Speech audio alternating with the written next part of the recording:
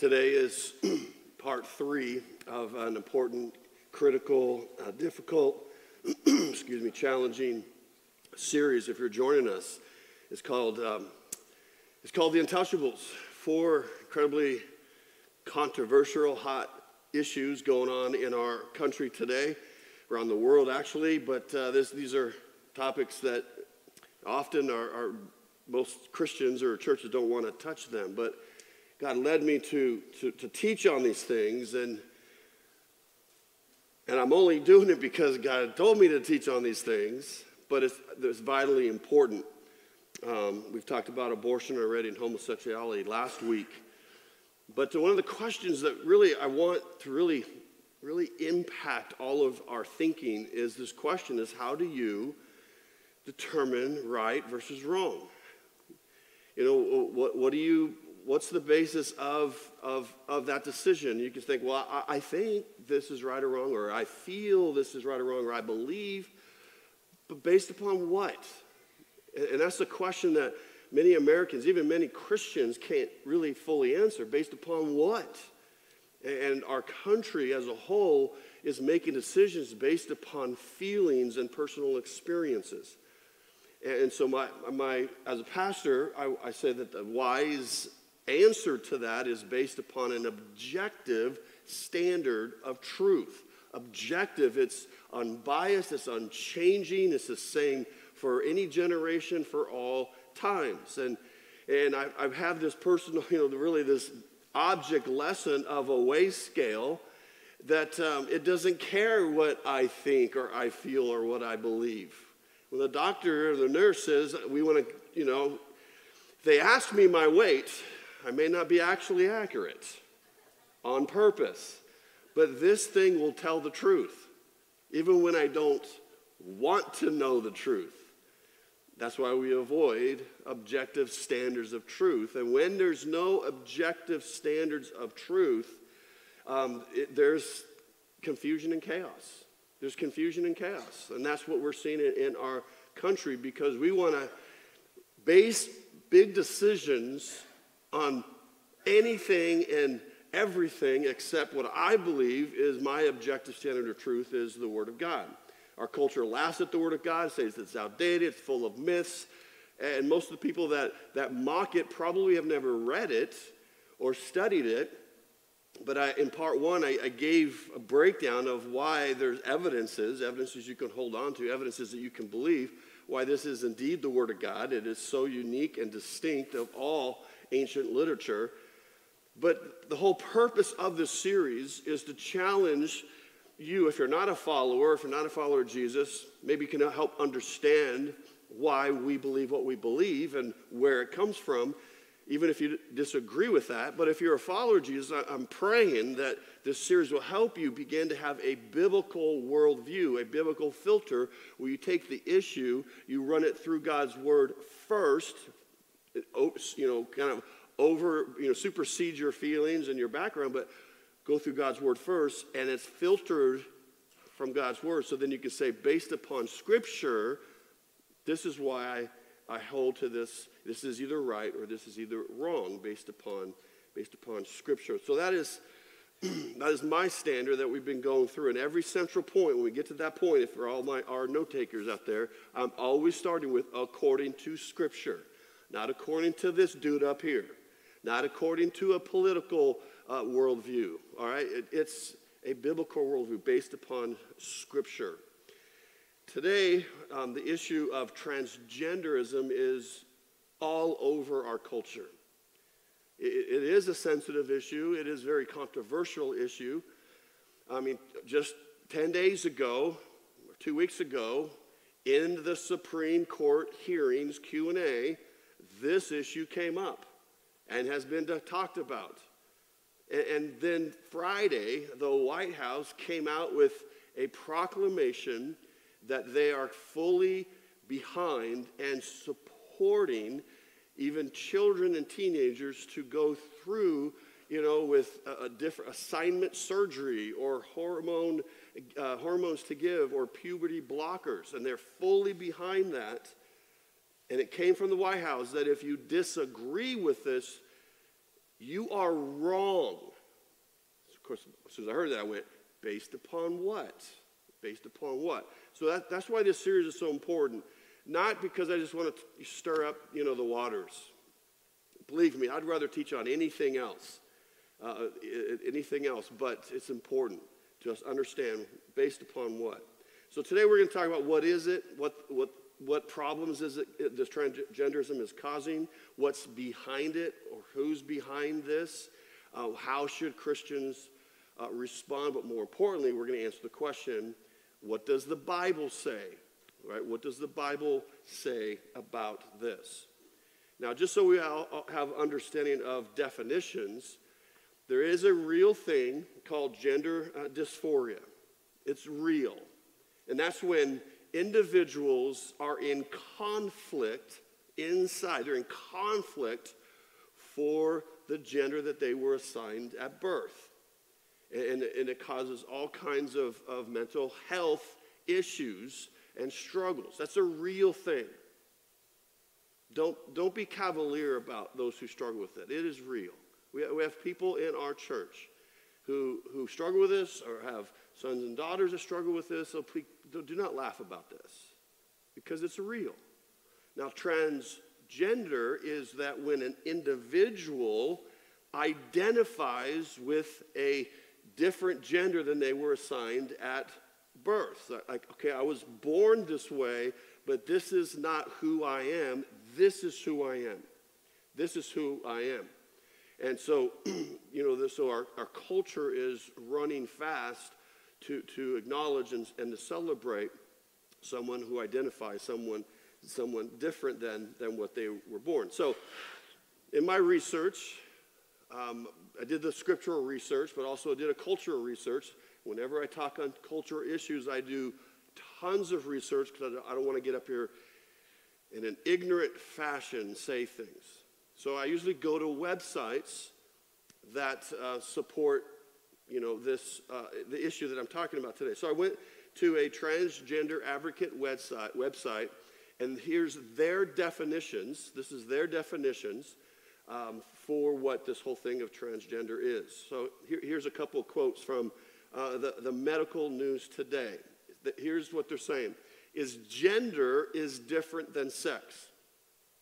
Although genetic factors, that's the DNA, typically define a person's sex, gender refers to how they identify on the inside. Only, don't miss this is important, only the person can determine what their gender identity is. We'll stay here in just a second. That's critical to understand, that only they can determine what gender they are.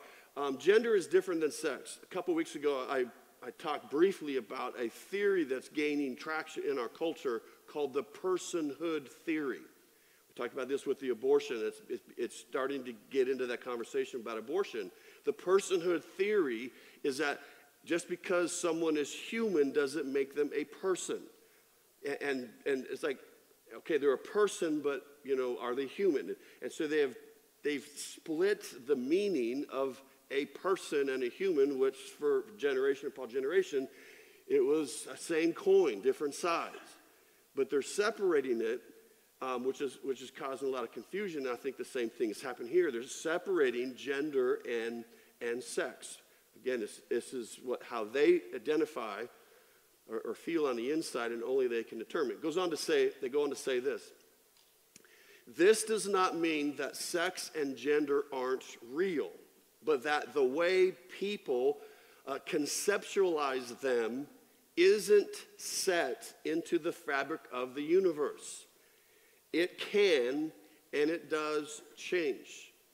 So our view, our conceptualization of a person is not set.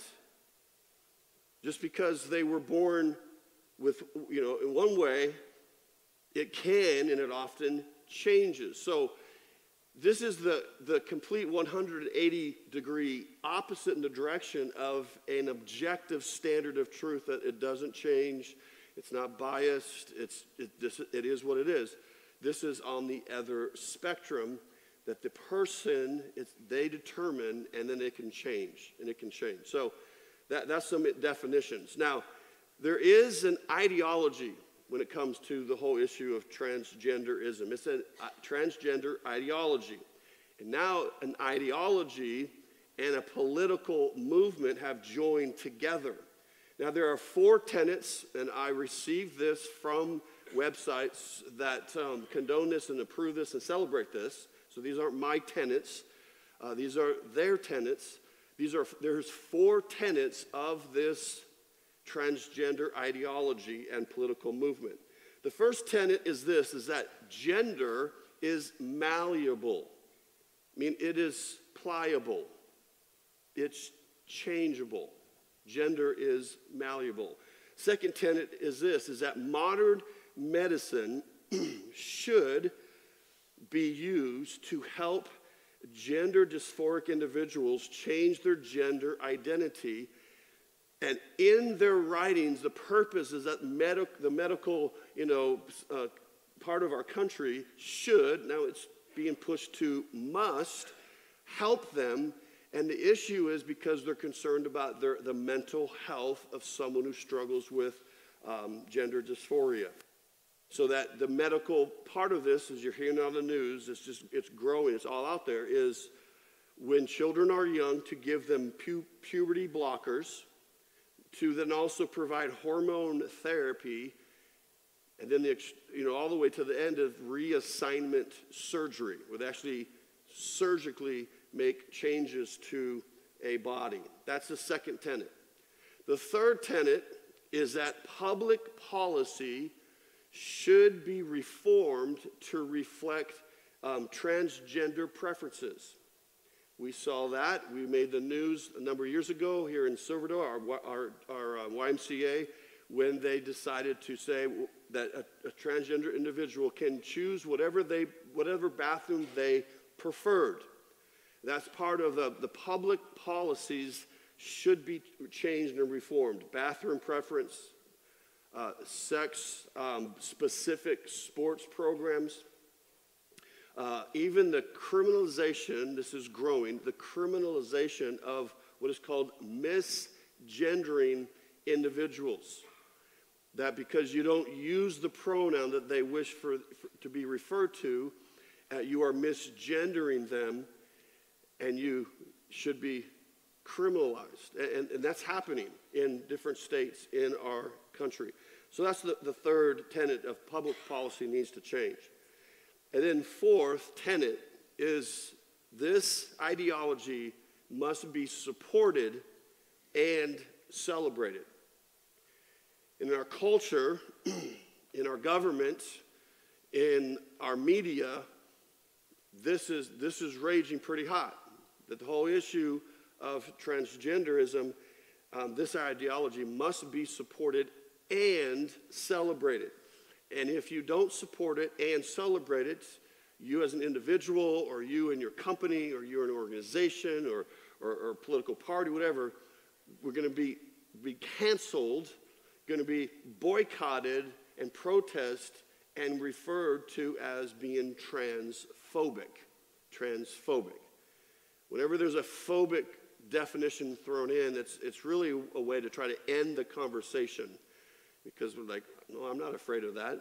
But our culture is saying you must not only support this, but you must celebrate this. Now, this has caused a tremendous amount of confusion and chaos in families, in churches, in states, all over the place.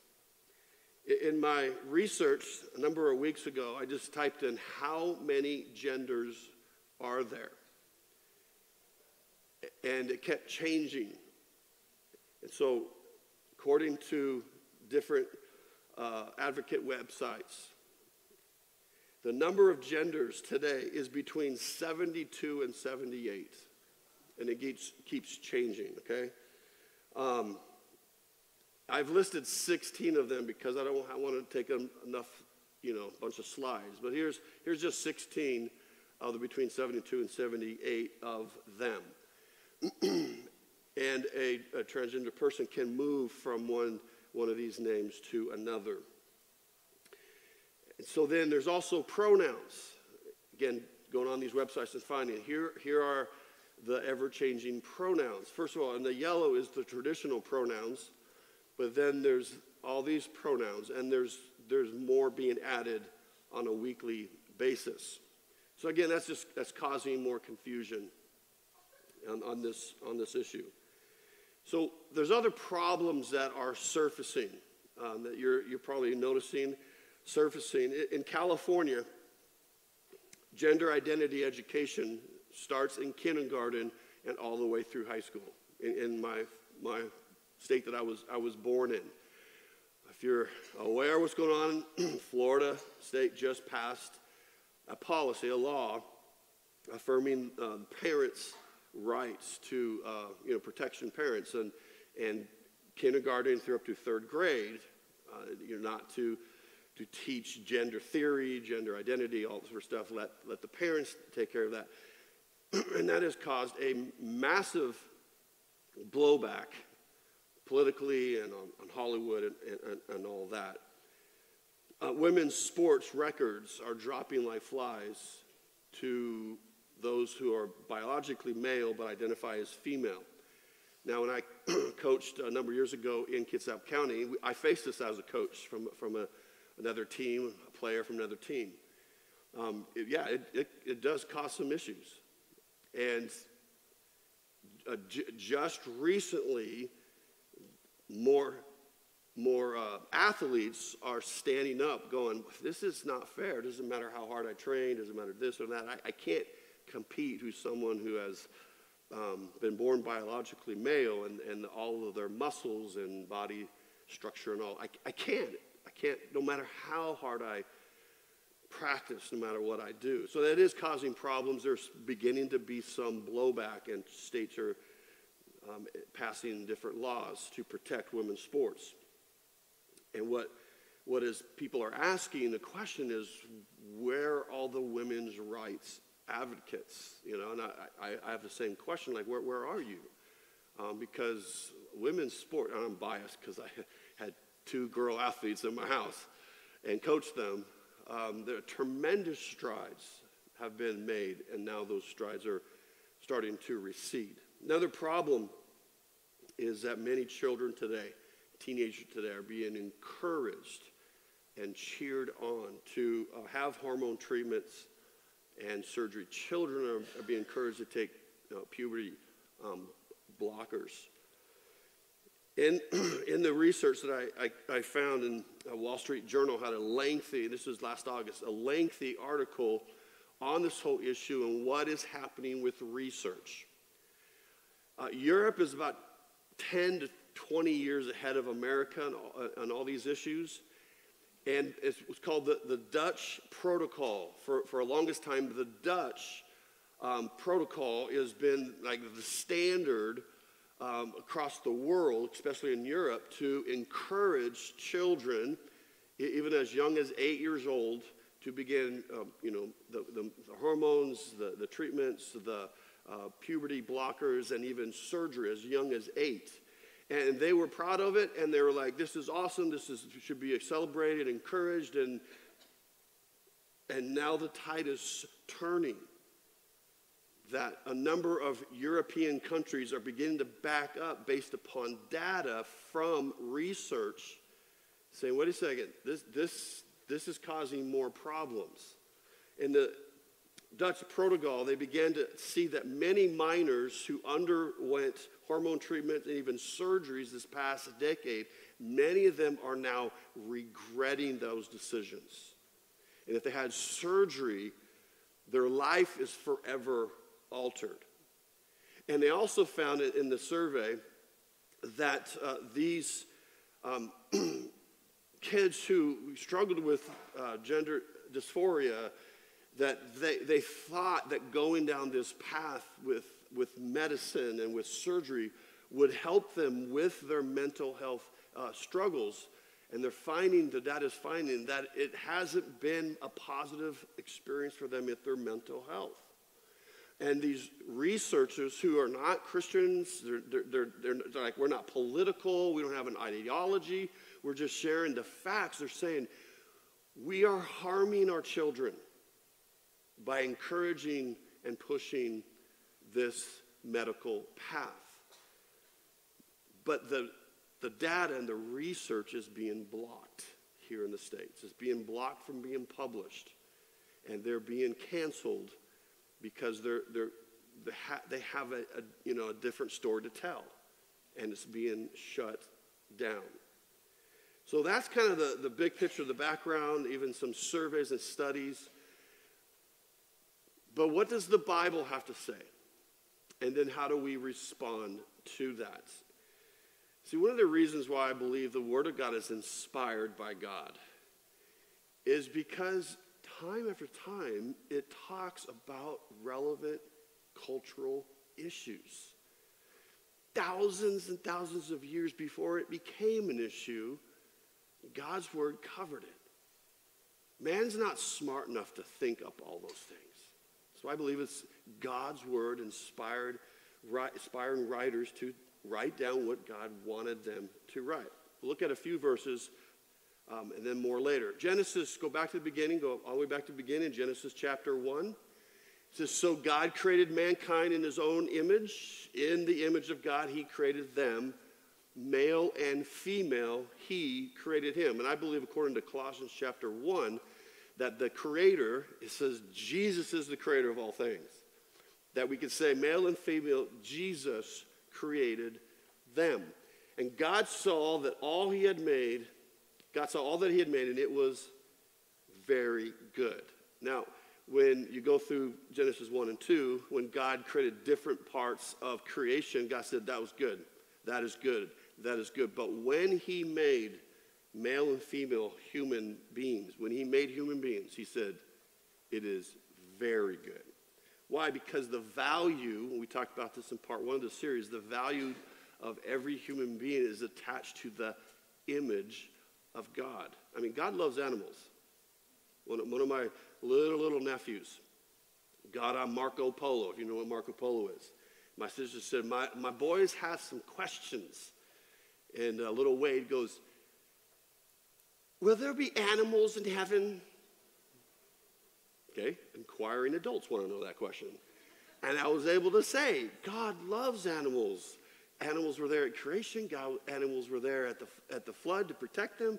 Animals that were there at the birth of Christ. And animals will definitely be in heaven. And he just was like, oh, well, God loves animals. But he did not create human beings to be a part of the animal kingdom. They're separate. We're special. We're messed up because of sin, but God still loves us anyways because we're attached to being made in the image of God. Jesus was asked a question about marriage. And in the answer to Pharisees who were trying to trip him up, try to embarrass him, in a very narrow question about marriage, Jesus, on purpose, went a little broader with it. So Matthew, Jesus is responding to these very intellectual Sadducees and Pharisees. He said, well, haven't you read? That's kind of a little slap there, a little dig, because they had most of the Old Testament and the Pentateuch memorized. Well, haven't you read that at the beginning, the Creator, speaking about himself, the Creator made them male and female. But the question wasn't about gender. The question was about marriage. So in a context of marriage, which is an addendum to last Sunday's message, Jesus makes very clear that at the beginning the Creator made them male and female. We're going to come back with Scripture, but I want to give you the central point today. The central point today, again, according to Scripture, God is the one who sovereignly assigns each person's gender for his, not for our, but for his divine purposes. According to Scripture, God is the one that sovereignly assigns each person's gender for his divine purposes. Now, in our day, we're encouraged to be very sensitive to other people's feelings and emotions. Now, I agree with that up to a point. That we should be sensitive, even on this issue, be sensitive to other people's feelings and emotions. But that is just another reminder of why we are made in the image of God. Because our omnipotent, sovereign God, holy God, has feelings and emotions. That is why we have them, because we are made in the image of God. Now, in the Old Testament, God is speaking, and you could tell he's a little offended. Okay, again, God is always offended when his design is twisted or turned or used in a different path that the designer made. God is always offended when his creation is being altered. And so in Isaiah 45, God is speaking. Okay, this is thousands and thousands of years prior. God says, woe to those who quarrel with their maker. Goes on to say, does the clay say to the potter, what are you making? Does your work or the completed project, the pot, the completed pot, say the potter has no hands? I mean, he doesn't know what he's doing. So God is making very clear that he is the potter and we are the clay. And God is going, woe to you who quarrel with your maker. And what you're accusing me like I don't know what I'm doing. I don't know what I'm doing. Earlier in Isaiah, God says this. God's still speaking. You, human beings, you turn things upside down as if the potter were thought to be like the clay. And this is what human beings do, and it's under the lies and deception of Satan, because this is what Satan always does. He turns things upside down. But God is speaking now, because this is what humans do. You turn things upside down like as if the potter, and we're the clay, like the roles are reversed. And that is what Romans chapter 1 culture is. We don't worship the creator, but we worship created things. And that we bring God down to our image and actually us above God. And that's what our culture has been doing for quite some time. And God goes, you're turning things upside down. Again, that's a strategy of Satan to flip things upside down. God continues. Shall what is formed say to the one who formed it, you did not make me. I'm this way. God didn't make me this way. This is who I am. Again, this is a long time ago. Verse goes on. God says, can the pot say to the potter, you know nothing. You know nothing. And then finishes. In Romans, Paul is writing. He says, but who are you, a human being, to talk back to God? Shall what is formed say to the one who formed it, why did you make me like this? Now, every child, every middle schooler goes through this phase, right? I went through this phase. I looked around all my friends, and they had this thing called muscles. I was a toothpick. I was laughed at and mocked at as a child. Do you wear skis in the shower so you don't go down the drain? And all the time. And so I'm looking in the mirror, and I'm like, God, why did you make me this way? Let me push this up, Why does my ears stick out? Why is my nose so big? Why is this? Why is that? Okay, that's pretty normal, right? And adults even struggle with this. God, I try so hard to lose weight. I can't. Why? Why'd you make my body this way? Why did you make me this short? Why'd you make me this tall? Why didn't you give me this ability, and you gave her that ability? And we wrestle with this. And so this is nothing new. Paul is reminding us, he's really paraphrasing Isaiah 26 and 45. Why are we talking back to God? Why are we telling God, why did you do this? Implying, God, you made a mistake.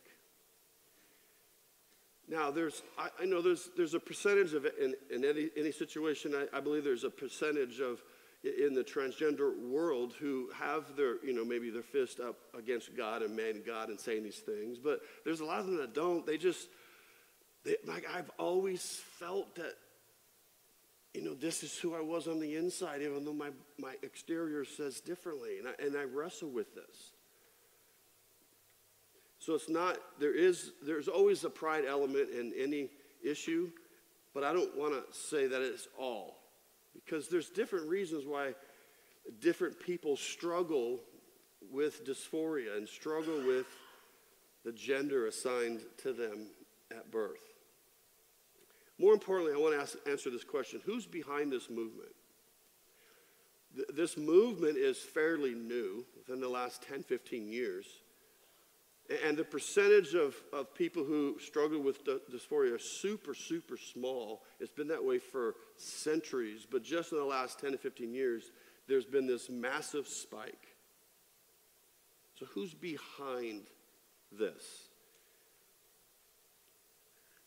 I'm going to go to the root of this. Who's behind this is the father of lies and confusion. Satan is the father of lies. And his lies cause confusion. God is the complete opposite. He is the father of truth and clarity. That is why God is very specific. He wants his word, he wanted it written down and preserved. Because God is the God of truth and clarity. Not that we like the truth all the time. But the father of lies about God. He's done that since the Garden of Eden. He lies about us. And he wants us to believe lies about us.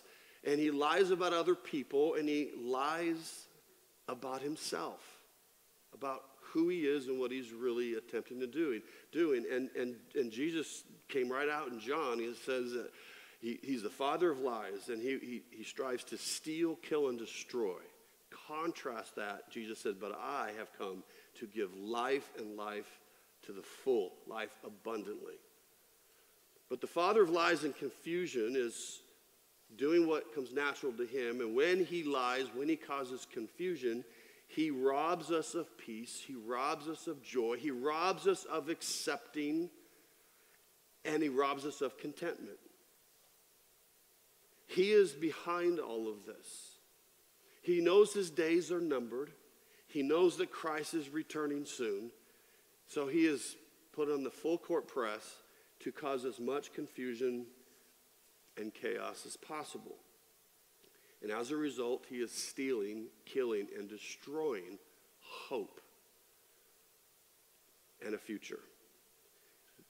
What is his strategy? It's the same strategy. His strategy is to normalize abnormality. His strategy is to normalize abnormality. Now, I'm not saying this to be offensive. I'm not saying this to be cold-hearted. Let me give you the definitions because words mean things, all right?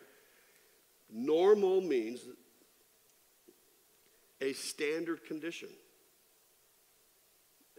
You look at percentages, and this is the standard condition. That means normal. Abnormality is when we deviate from normal or the usual. And this is a scheme. Paul says several times, I'm not unaware of Satan's schemes. And one of the schemes that he is using in our culture and around the world is to normalize the abnormality. What is up is now down. What is right is now wrong. And what is wrong is now right. What is normal is now ridiculed and demeaned. And what is abnormal is celebrated and cheered. So how should a believer respond? If you're a follower of Christ, how should you respond? I want to challenge us to our first response is respond with compassion. I believe that's what Jesus would do. I believe that's what Jesus did in the Old Testament. He responded to hurting people with compassion. Now, he responded to arrogant Pharisees, religious leaders. He responded to them with anger, righteous indignation. But in this situation, I believe our initial response should be with compassion. That if there's a child in your home, or a relative in your family, or a neighbor, or a friend, or a coworker, you respond with compassion, with genuine love, genuine care, to be their friend, to spend time with them, to listen to them, to hear them, to give them dignity that every one of God's human beings should be treated, because we're made in the image of God. Watch your tone and tenor of how you talk about this issue. You have no idea who may be listening. Begin with compassion. Believers should respond with compassion. Second of all, respond with courage. Respond with courage, which is a challenge in our culture, because if we respond in courage, you could be canceled. You could be made fun of. You could be called, phobic, something phobic. And even backstage, someone was like, "Man, is YouTube gonna block Grace Point's YouTube channel because of this series?" And I'm like, "That's God's problem. It's above my pay grade." But we need courage. With compassion and courage, speak the truth in love. You can say, according to Scripture, God has assigned your gender. Not your doctor. Not your parents. Not you. It's always loving to tell the truth. But it's how we tell the truth. It's the tone and tenor in which we tell the truth. Have the courage to love those enough to be truthful to them. You see, the design of God has always been under attack. Everything that God has designed has been under attack since the Garden of Eden. And God hates that human beings are made in the image of God. So he is attacked. And once sin has entered, sin has poisoned every inch of fabric of God's creation. Just take the human body, the humanity of all of us. All of us have been saturated with the results of sin. All of us have been saturated. Physically, getting sick. As you get older, you realize, I got a sin-jacked body. Things are stopped working, or now it's hurting more. We just go look back at the Garden of Eden. Thanks, Adam and Eve. Because our bodies, Paul talks about, they're just a tent, and our tent, as the older we get, it groans because of sin. Physically. Emotionally, sin has tainted all of our emotions. That's why Scripture says, in your anger, do not sin. Meaning that you can be angry and not sin, but a lot of us, we get angry and we're sinning because of how we're responding. And our emotions are jacked up. The emotional part of us is jacked up because of sin. Spiritually, so physically, emotionally, spiritually, there's been conflict all the time. Satan's like, God's a liar, the Bible is a myth, He's attacking us spiritually, and we have all these thoughts that are touched by sin. Sexually, we have desires that should not be there. It should be for our spouse, and then we look, oh my goodness, yeah, I want to go down this path. Inside, our desires, our sexual desires have been touched and tainted and poisoned by sin. And the same thing mentally.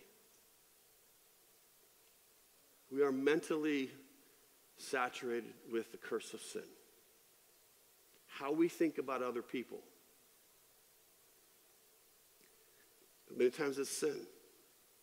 We're not better than anybody, especially by color. But mentally, we sin. When we're judging other people, we're ranking other people. That's from sin. And it's also sin the way we view ourselves. And I think this is an area mentally, even though the organizations in the last 2 years have changed the issue of transgenderism out of mental illness. It was there for a long time. They've removed those. I said there's a mental challenge, and sin has invaded the minds of all of us, of how we view ourselves, and we compare with other people, and we're not surrendering and accepting how God made us. So in this issue, as delicate as it is, lead with compassion. We've had transgenders attend Grace Point, and we have loved them, and we have talked with them, and been respectful. Some of our pastors have taken them out to lunch to hear their story. Are they welcome here? Absolutely. Anybody's welcome here. All are welcome here. So we're going to lead with compassion, but also we need to follow that up with courage. And pray and ask God to help you when there's someone in your life, how to respond in a way that Jesus would be pleased. Would you pray with me? God, I know, because I've had conversations, that there are those in our church that this hits home, very close to home. So Lord, I pray that you would give them extra grace and help and love and care and courage and how to respond. Lord, I pray that they would respond the way Jesus would. Lord, help us as a church to have compassion and courage on issues such as this. So Lord, we ask that you be glorified in this series and even what we talked about today. We acknowledge that you are the designer and that you are the one that assigns gender to every single human being. We ask for your help. In all of this we pray. In Jesus' name, amen. If you're our guest today, thank you so much for being here. We'll close this series up next week, and then we begin a brand new series called Finding the Missing Piece. If you're our guest, please go to guest services. We have a gift for you. If you have a friend you want to pray and invite to church, put their name on the wall out there. May God bless you. Have a wonderful rest of your day.